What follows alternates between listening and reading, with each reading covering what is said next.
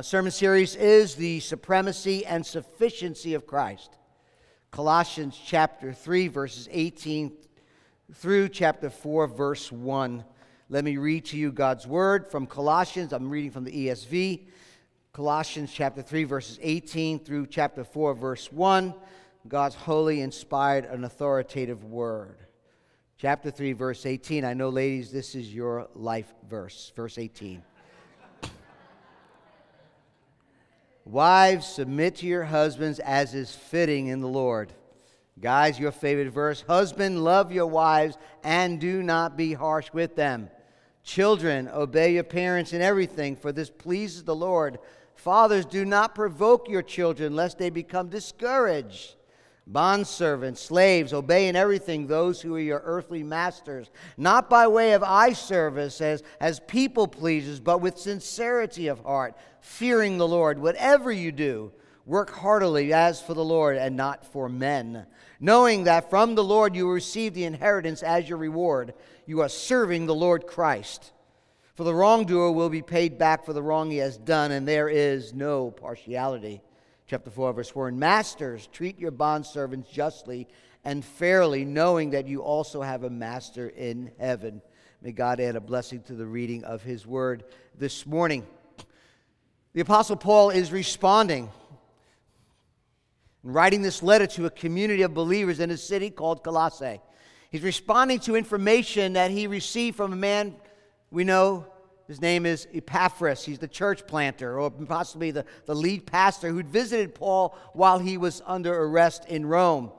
Epaphras gave Paul a wonderful description of great things that are going on in the church. A church that Paul never visited, we learned that as well. But also some disturbing things that were being taught, that were being introduced into the congregation. False teaching, false doctrine about the person of Christ and the work of Christ. The teaching that they were saying that Jesus was not supreme. He is not sufficient to know God. They may have started well and they understood the gospel, the truth of the gospel, chapter 1. But now these false teachers were coming in saying, in order to have a deeper knowledge, a deeper faith, in order to experience the power of God, you need things like human philosophy and legalism, asceticism, false mysticism. All that was necessary to experience God's power, to get a deeper understanding of who God is, and to understand and to know the salvation and redemption of Christ. So Paul's writing to say, no, I'm going to set the truth of the supremacy and sufficiency of Christ. In fact, there is nothing outside of the gospel. His name is Jesus, that you need in order to know God, to experience God, to have a deeper relationship with God. In chapter 1, the Apostle Paul focused on the person of Christ and the work of Christ, really laying the foundation for his teaching. Verse 15 of chapter 1, Jesus is the image of the invisible God. Verse 16, all things were created through Jesus and for him, and in him the fullness of God was pleased to dwell. Verse 20 in chapter 1, and through him, Jesus, to reconcile to himself all things, whether on earth, in heaven, making peace by the blood of his cross.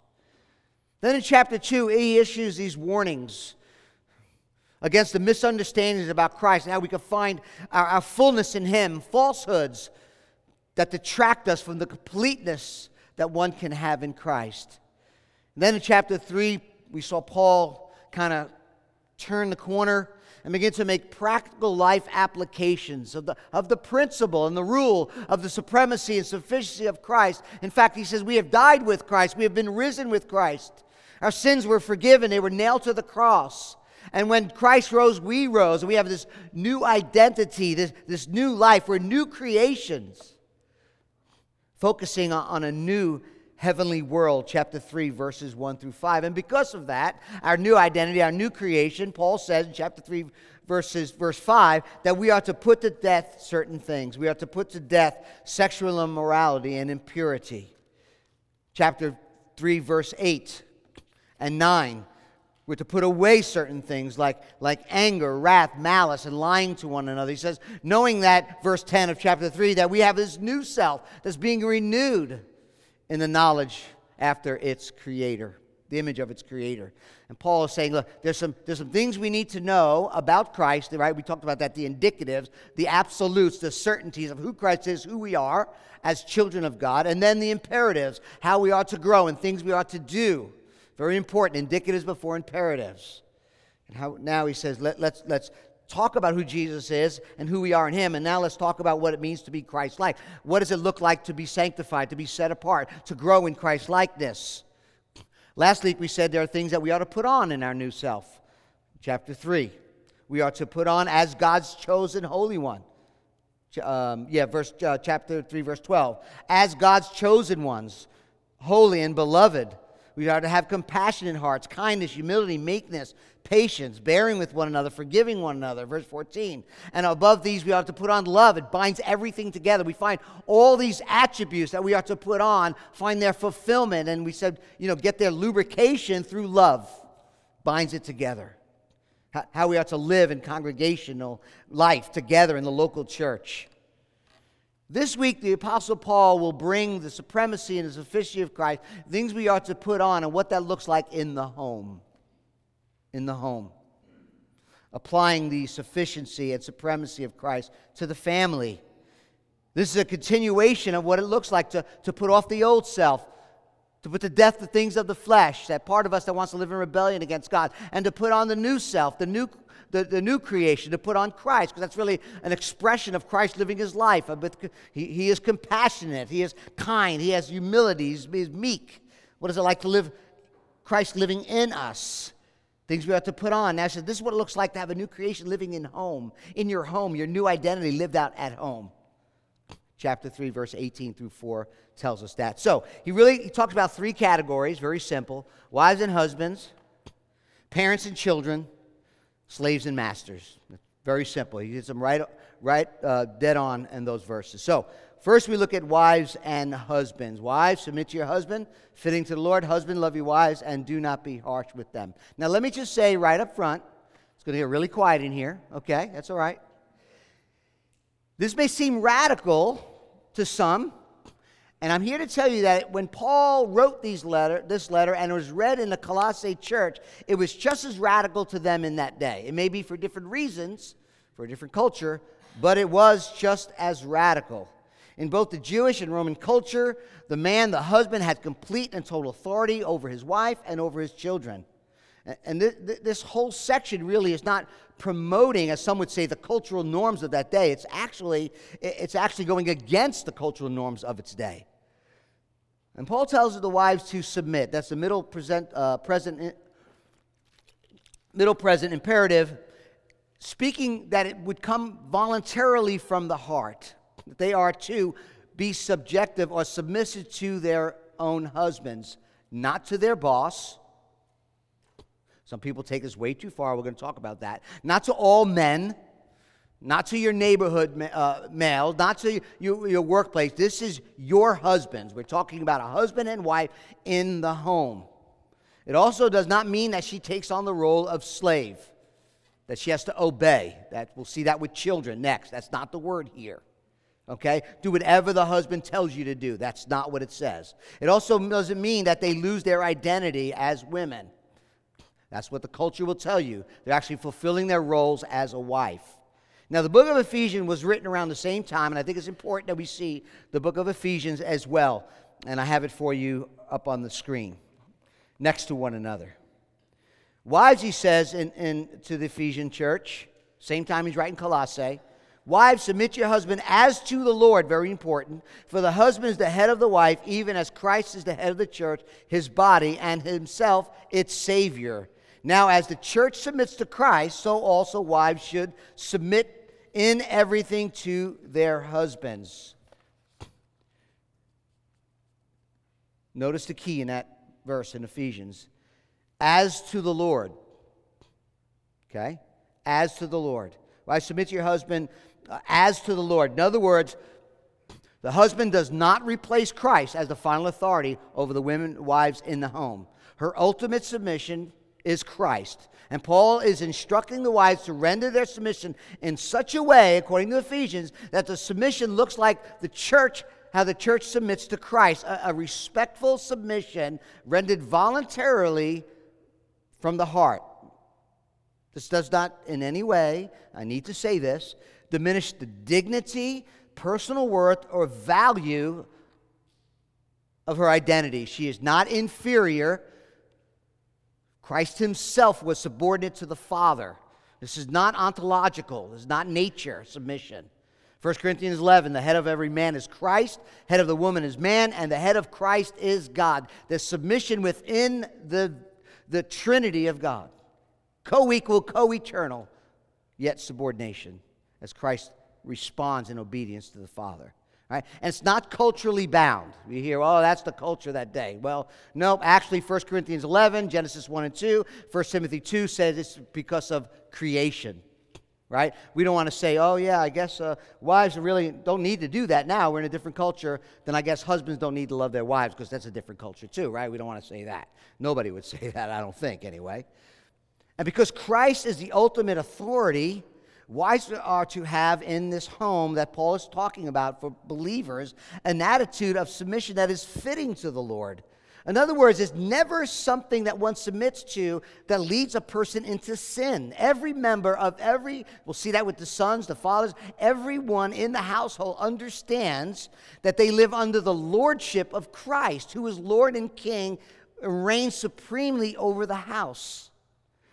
So women are to act in such a way that it shows what it means to have Jesus as Lord. Men are to act in such a way that it looks like and reveals to the world that Jesus is Lord. In fact, if you look at our text this morning, the word Lord occurs 6 times. I think Paul's trying to say something. How Jesus is Lord. That's why it looks this way for the husbands, for the wives, for the children, for the masters, for the slave. Jesus is Lord. And if he's Lord of your home and he's Lord of your life, then he's Lord of your family. See, that's the way it's supposed to work. The foundation of a home that is built according to the gospel and so according to God's design begins with a personal relationship with Jesus. The problem we face, and I know I'm opening up a can of worms. I want to try to close some of them. The problem we face comes when we equate roles with identity, roles with status, value, and worth. The gospel decimates that. No matter if you have billions of dollars or $1, whether you're the smartest person in the world or the least smartest person in the world, the gospel demolishes that. We are totally equal in Christ. We see that all over the Scripture. Dr. Mellick in the New American Commentary. Differences of roles to accomplish specific functions do not call for the categories of superior and inferior. It is better to speak suited for and not suited for, end quote. Our roles are irrelevant in the status and value and worth in the gospel. And I get it. Sometimes in our broken culture, in our sinful culture, in our sinful world, it's no surprise that we use the word submission to demean people, to diminish value on people. That's wicked and that's sinful. There have been times when we have not done what's right, and men have not stood up against the demeaning and the diminishing of women, the value of women, the mistreatment of women. And in cases where there is persistent abuse, physical, sexual, or psychological abuse, submission must stop. Make that clear. Submission is not blind obedience, ladies, men. When this commandment is tied to the second commandment for the husband, submission may make more sense. Look at the next verse. Husbands are to what? Love your wives. Do not be harsh with them. Love, eros, sexual love, yes. Love, filial, friendship, yes. The word love here is agape, unconditional, sacrificial, loving our wives. Again, Ephesians 5. Husbands, love your wives as Christ loved the church and gave himself up for her. Husbands should love their wives as their own bodies, verse 28. He who loves his wife loves himself, verse 29. No one ever hated his own flesh, but nourishes and cherishes it, just as Christ does the church. In the culture, in the day, what men would discuss and everyone would agree upon when the guys got together was the rights they had over their family, not love. And Paul turns it on its head and says, no, it's not about your rights. It's about you loving your family, loving your wife, treating her kindly and not harshly. And the husband is called to do whatever is necessary to promote her personal well-being and satisfaction. The model is Christ's love for the church. That's what Ephesians tells us. In a Christian marriage, the husband knows that in the gospel, he is eternally loved, unconditionally loved, and now he's commanded by God to show that same love to his wife. Think of it this way. A wife's submission in verse 18 is submitting to a husband who is what? Loving her as Christ loved the church. Right?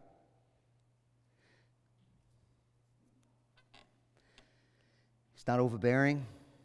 He's not a tyrant. Intimidating behavior. He is what? Loving and what? Not harsh with them. Speaks of our demeanor. Guys, we can be harsh. I could be harsh. What kind of response, right? Are we embittered toward our wives? Are we embittered? Are we pushing them toward disobeying the Lord? Do you want to know if you're truly loving your wife? Ask yourself, is your heart embittered toward her? Does your bitterness flow into your language? See, love, Christ's love, agape love, forbids demeaning leadership that takes advantage of a wife's willingness to submit to her husband. Instead, a husband's submission to Christ's lordship is a willing recognition that Jesus is Lord over the home, Jesus is Lord over my family, and Jesus has adopted my wife as his daughter. A husband must first recognize, listen guys, that we are first under authority before we can be in authority. We're under authority.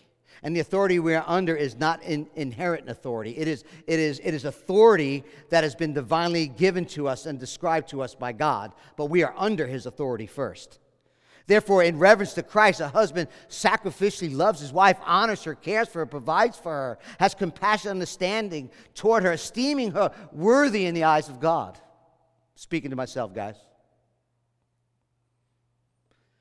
You know, when the Bible talks about headship, now, I've done a lot of weddings since I've been here, 16 years.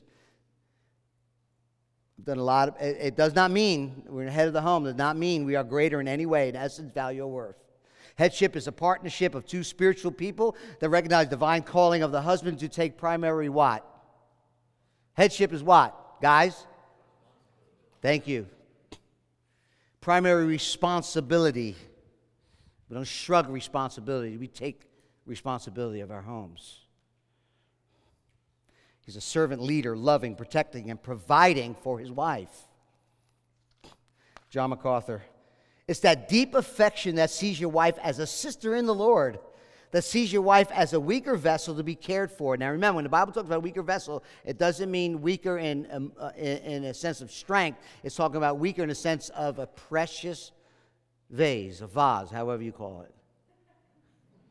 That weaker, fragile, loving, caring, protecting, watching, that sees your wife as a weaker vessel to be cared for, that sees your wife as your best friend, that sees your wife as the most important human being in the world, that sees your wife as the most critical, permanent investment and lifelong partner, end quote. I was reading this week something on marriage, and it said that the number one thing that keeps marriages together is that they're best friends, spending time together. Right? So this is lived out, guys, not as an ultimatum to be served, but to serve, not as a dictator, but strength to sacrificially serve your wife. Headship means responsibility. It's our duty to see that the emotional and physical needs of our wife are provided, cared for, loved. The submission of the wife is the divine calling of a wife to honor her husband, to recognize his leadership, to carry it through with her giftedness.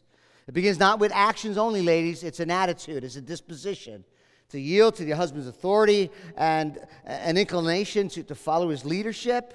Notice he doesn't use the word obey like he will in the next verse. It's not obedience in that sense. It is not this authoritative, overbearing, browbeating relation. It's willingness from the heart. He used the word obey when we get to the children. And the bottom line is a relationship between a husband and wife is really, not to be simple, but the relationship between a husband and wife really is about the gospel. It's really about Jesus and your relationship with Jesus. We find that in Ephesians chapter 5, that is to reflect the gospel. How the husband loves the wife as the wife willingly submits to his leadership. It shows the world the mystical union of Jesus. When the husband treats his wife with disdain, when we are mistreating our wives and treating them harshly, and we only care about what's going on in my world, what are we saying to the world about Christ and the gospel? That he don't love his church. He don't care about his church. He don't care for her struggles, her weaknesses, her needs. He only cares about himself. That's not true. But when the husband seeks the spiritual, emotional, and physical welfare of his wife, he leads her and loves her and cares for her and sacrificially gives for her. He proclaims to the world the gospel of Jesus, who does all those things for his bride. And when a wife submits only out of convenience or self-serving reasons, what is she declaring? That's how the church is supposed to submit to Christ. And many times, and I have to say this as we move on, and we can all do this. I think sometimes we are guilty of determining our personal obedience to this, our fulfilling of the roles that we have, based on what the other person does, right? It doesn't say that in the text. In other words, if a wife's unwillingness and her unwilling heart, and she does not have an attitude of the submission according to Scripture, then doesn't mean we get a license to treat them harshly and not to love them. Sorry, that's not in the Bible. We're still commanded to love our wives. Sometimes, guys, we may not lead as well as we ought to. And maybe that may look differently in different homes, but that doesn't give ladies a right to just disrespect and dishonor their husbands. We're all accountable. We're all accountable to the Lord, and we are to fulfill our roles of responsibility accordingly. Now, of course, again, as I said before, it does not mean in any way that someone should subject themselves to abuse, immorality, or something illegal to fulfill their responsibility. A wife's not called to submit and put her children in danger. That's not what we're talking about. Hear me clearly. But apart from extremes, our faithfulness must not depend on the members of our partner, of our wife, of our husband. We're commanded in Scripture. How much easier, let me say this and we'll move on. How much easier it would be to follow these instructions when both husband and wife are expressing and working, no one does it right, perfect, but working toward obeying these commands on a somewhat regular, consistent basis. How much easier is it for a wife who knows that her husband loves her to submit to him, knowing that what he's doing and how he's acting and how he's living is for the glory of God and the care and welfare of his wife. How much easier for a husband to love his wife and care for her when he knows that she's loyal and honors him and respects him. See how that works? When we are in our new identity, we're walking in the gospel, when the fullness of Christ, the supremacy, sufficiency of Christ has filled our heart, we can step up in the fullness of Christ and live in our home as Christ is Lord, leading, loving, submitting and following, and walking together in the ways and the will of God. If you have, we'll go to part 2. If this has opened up a can of worms for you and you have questions or concerns, you can get my number, email the church, meet one of the elders, meet myself. We could talk. It's an open book. I love the Word of God. That's why I do expository preaching. I don't know how many guys want to wake up and do this verse. But we do that here, and we hold to the Scripture. So please feel free to call, and we'll get together and talk through it. Parents and children is next, verse 20. That was the longest point. All right, all you parents out there, love verse 20. Children, obey your parents in everything, for this pleased the Lord. And you're thinking, that's so simple, right? I mean, it's almost as simple as love your wife and submit to your husband, but it's really simple. Obey your parents in everything. It has to do with your relationship with Christ. Again, for this pleased the Lord. If you want to go back and get your kids, go get them now. Children are to act in such a way that they understand the sovereignty and the sphere of Christ's presence in the house. The word obey is different than the word submit. It's much stronger here with children. Ephesians chapter 6, verse 2, Paul states that when children obey the Lord, they are what? They're following the Decalogue, the Ten Commandments. And he adds, which is in the Ten Commandments, that it may go well with you and that you may live long in the land. This reception of the promise of God that God gave to Moses for God's people. There's a promise. Things will go well. Now, the word children here in the original language can be of different age brackets, but I think it's obvious from the text that children here are the ones that in relationship with the parents are still under their care and in their home, right? So you stop being one of these children that have to obey the parents when you leave the house, okay? I know you want to go home right now and pack their stuff, but what I'm saying is, as long as you're in the home, if you're here and you're living in the home, then yes, your parents are responsible for you. As long as you're under their leadership, their control, it applies to you, right? And unfortunately, I think what we're seeing in our culture is this destructive removal of parental authority. I have to say, I think a lot of time we talk about parents and their authority over their children. It's like a dirty word. Children don't need to pay any attention to what their parents are telling them or what the parents are instructing them. Well, that's a very clear contradiction to Scripture. The way the home is designed to run, both Old and New Testament, according to both Scripture and experience. I don't mean to burst your bubble, you're a cute little one, but we are born into sin, and we have a sinful nature. It's not just, they're immature. No, they're when you're not looking, they're taking what they're not supposed to take, and they're eating what they're not supposed to eat. It's not like, that's innate. They need a lot of love. They need a lot of discipline. Karl Barth is a famous German theologian, and he had a friend, Karl Zuckmayer,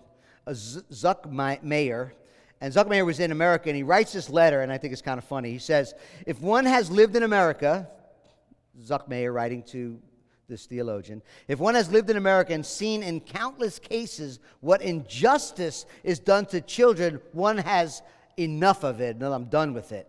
One sees too much that someone hidden behind misunderstood psychoanalytical maxims, in other words, some psychobabble as their principles, allows them, the children, to become little tyrants and ill-humored despots, rulers, whom adults crawl in front of for pure convenience, only to get peace.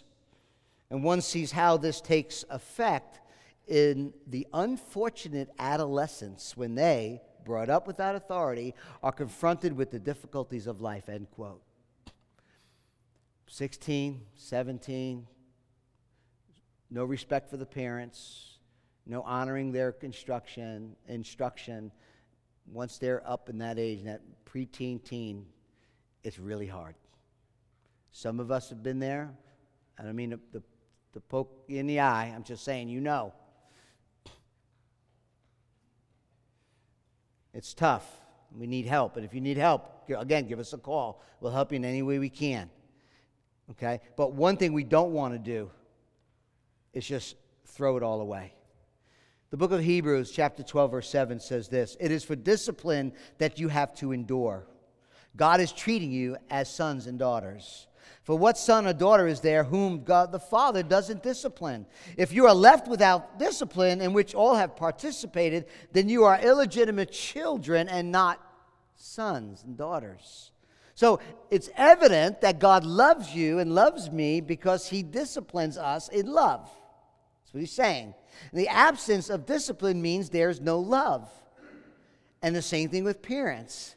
The absence of discipline means parenting is not being practiced, and weak and consistent discipline, really, family, is a lack of love.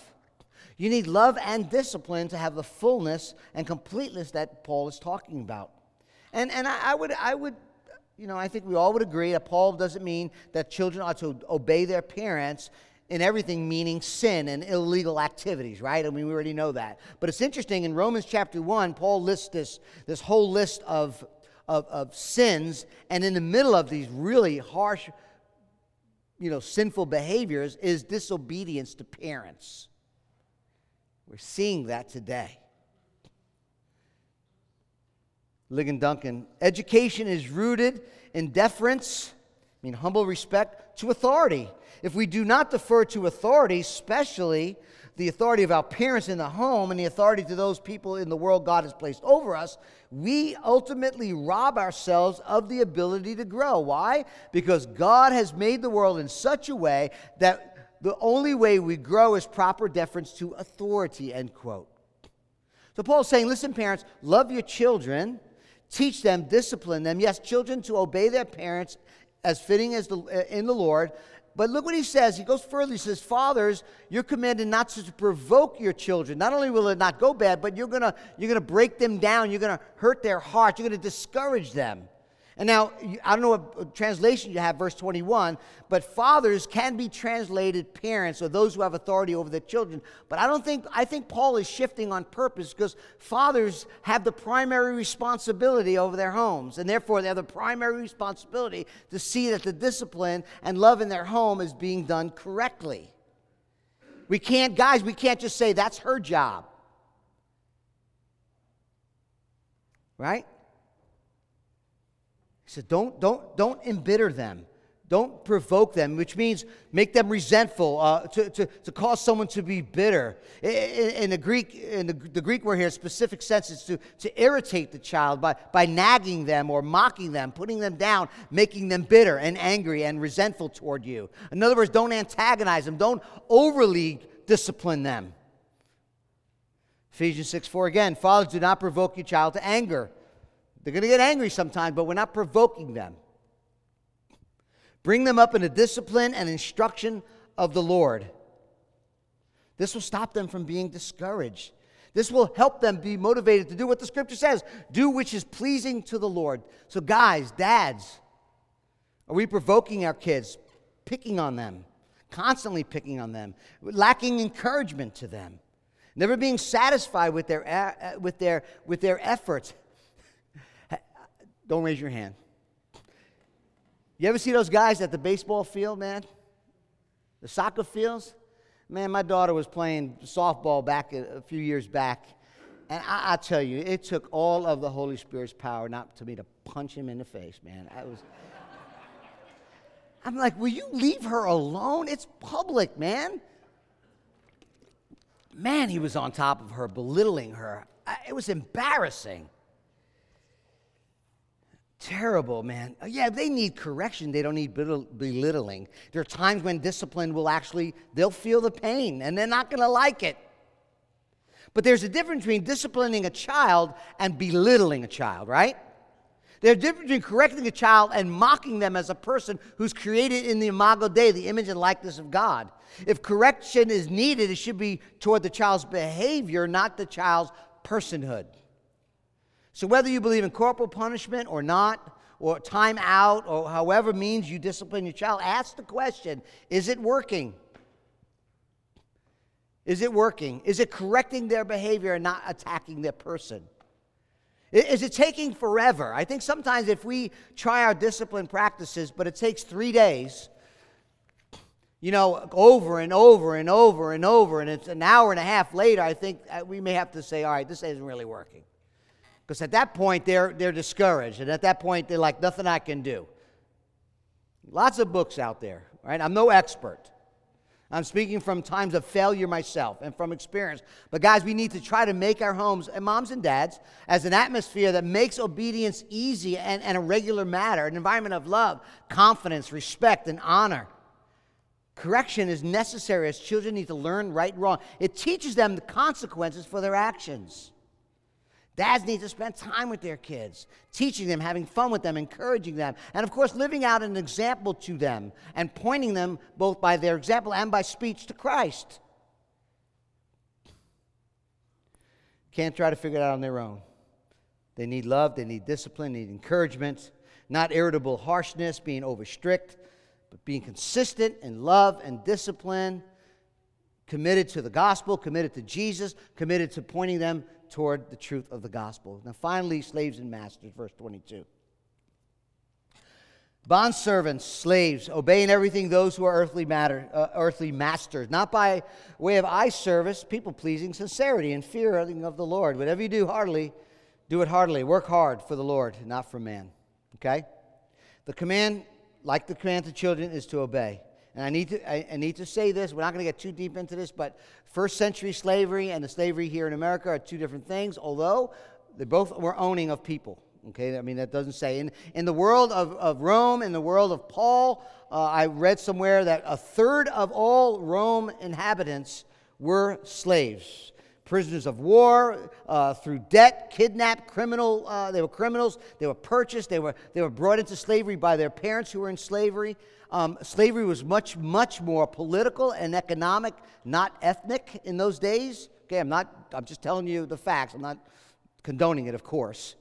Everyone that day knew in the town, the city in which they lived, that if they were conquered, they were brought into slavery. Paul's not acquiescing to just the cultural norms and promoting it. That's not what he's doing. He's trying to say that in this situation, in your home, in the church, you have masters and you have slaves. And now Paul is speaking about your relationship to Jesus in the midst of this cultural thing that was going on in that day. Paul is saying, listen, you have new life, you're a new creation, and it is to impact your husband and wife, children, and your home with slaves and masters. And he's approaching it really from a God-centered perspective. Because anything that's going to change within the home is God has changed within the heart, right? He's not promoting or advocating slavery. Actually, he says is profoundly important, rather progressive for his day. Dr. Mellick wrote something, I have a quote of his, I think it's pretty good. He says, Christians could do little by force, little by force. On the other hand, the teaching of the apostle here and elsewhere clearly sowed the seed for the emancipation of slaves and the end of the institution. Paul did what he could in the best way possible, end quote. The mere fact that Paul is writing to the bondservants, the slaves, as genuine people who have relationships with the Lord, with Him, with their masters, points to their worth. Because in those days, in that culture, slaves had no worth at all. They were just machines to do what you told them to do. And now Paul is talking to them as people valued, loved of God.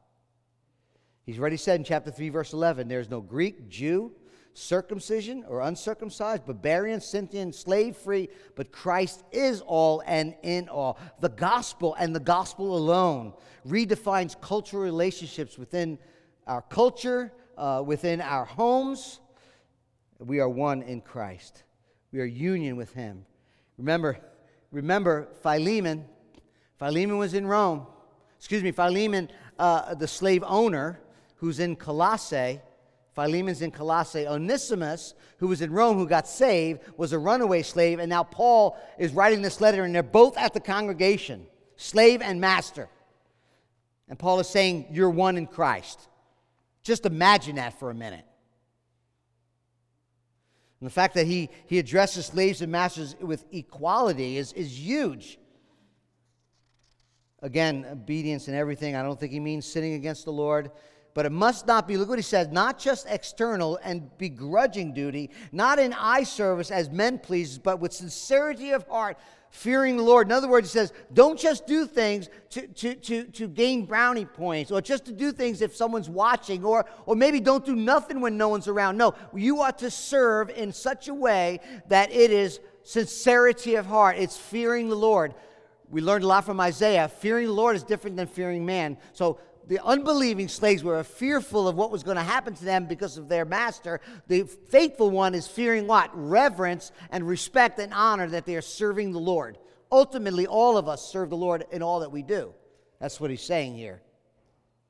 Just don't go through the motions. Be sincere. Fear God. Working hard. Bringing glory to God. Verse 24. Very interesting verse. You can underline it. Knowing that from the Lord you will receive the inheritance as your reward, you are serving the Lord Christ. Slaves were what? Owned. What did they own? Nothing. What is God telling them? What is Paul telling them? What is the gospel telling them? That their inheritance, their final consummation, their new heavens, their new earth, their new body are co-heirs with Christ. Equal part of God's household. The promise of an inheritance for slaves lifts and transforms their status to legitimate heirs of the house of God. Amazing. Paul is transforming the cultural norms of his day. Verse 25, the wrongdoer will be paid back for wrong he has done. There is no partiality. What he's saying is, God will take care of it and we'll have justice. Now, a lot of people think that verse, he's talking to slaves and masters, and he probably a transitional verse saying, look, slaves, look, masters, you're being watched, you're being seen. God is watching what's happening to you. Not talking about losing salvation, but there's discipline coming for the slaves who will not serve well as unto the Lord, and masters who treat their slaves disrespectfully and without honor.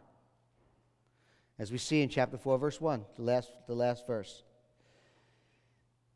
Masters, treat your bondservants justly and fairly, knowing that you have a master in heaven.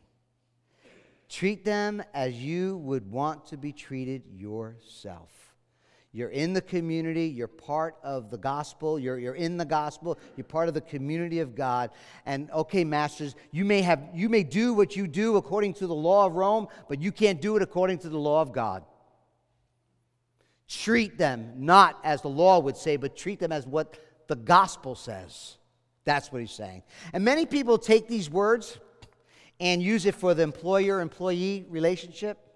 In other words, work hard, serve the Lord. You go to work. Don't cheat your boss. Don't lie to your boss. Don't sleep on the boss. Don't steal stuff from your boss. Serve wholeheartedly, fearing God. That's great. And masters, maybe you have some people working for you. You're to love them. You're to care for them. You should treat them as you would want to be treated, even though you're over them or you're their superior. I get all that. And that's true according to this text. But I don't want you to lose the radical, transforming Word of God. Because the last time I looked, and nobody in this room who goes to work thinks they're owned by their employer. The radical transformation. How much more we who go to work should work heartily, fearing the Lord, showing forth the glory of the gospel, the beauty of Jesus, and how he is sufficient and all satisfying to us when we go to work, right? Now let me end this way. All this is because we have new birth, new life, new creation, putting off the old things, sexual immorality, putting off hatred and malice, putting on Christ, putting on compassion, love, and forgiving. Because we're doing all those things. That's what it looks like to live it out. But let me tell you something, what's clear in this passage as well. In chapter 1, Epaphras, the church planter, is called a fellow slave, doulos. In chapter 4, verse 12, Paul calls Epaphras the slave of Christ. Family, the reality is we are all slaves, spiritually speaking. Jesus said in John chapter 8, verse 34, "Truly or truly I say to you, everyone who practices sin is a slave to sin." Romans chapter 6, "When we were slaves of sin, you were free in regards to righteousness." You couldn't do it. Don't you know that when you offer yourself to someone as obedient slaves, you are slaves of the one you obey, whether you are slaves to sin, which leads to death, or slaves to obedience, which leads to righteousness. But now that you have been set free from sin, you become a slave of God. Two possibilities. A slave to sin, a master is rebellion, our end is death and eternal separation from God, or a slave of Christ, rooted in the fundamental redemptive act of Jesus, who delivers his people from the bondage of sin.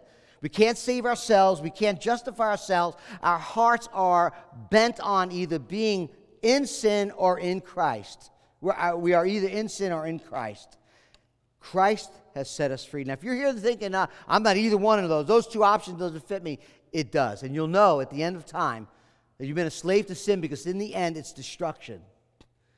But we're here this morning and calling you to be slaves of Christ, who died for you, who rose for you, who set you free. He said, John chapter 8, if the Son sets you free, you will be free indeed. You see, Christ sets us free from the damnation of sin by becoming a curse for us. That Christ, Galatians says, redeemed us from the curse of the law by becoming a curse for us. He frees us from the damnation of sin. The Bible says, for the wage of sin is death.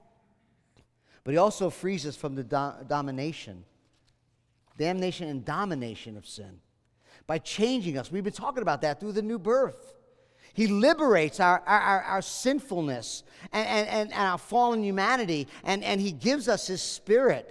And now he puts his Spirit within us to do what he wants us to do. We respond in the new nature. We now can put to death the deeds of the flesh. We can now put on the things of Christ. He sets us free from sin, from guilt, from damnation, because he died in our place. He rose from the dead. He died as an atonement for our sin. He took our guilt with him when he went to the cross. And then he offers us life. He gives his life for us. And the new birth, this new creation, he gives us hearts, a new heart, to see the beauty of Christ, to respond to the Savior, to see Jesus as the most important, the most desired, the most satisfying person in the universe. It is through the cross alone. So as the band comes up, let me ask you this. Where has the Lord spoken to you? What has the Holy Spirit shown you today?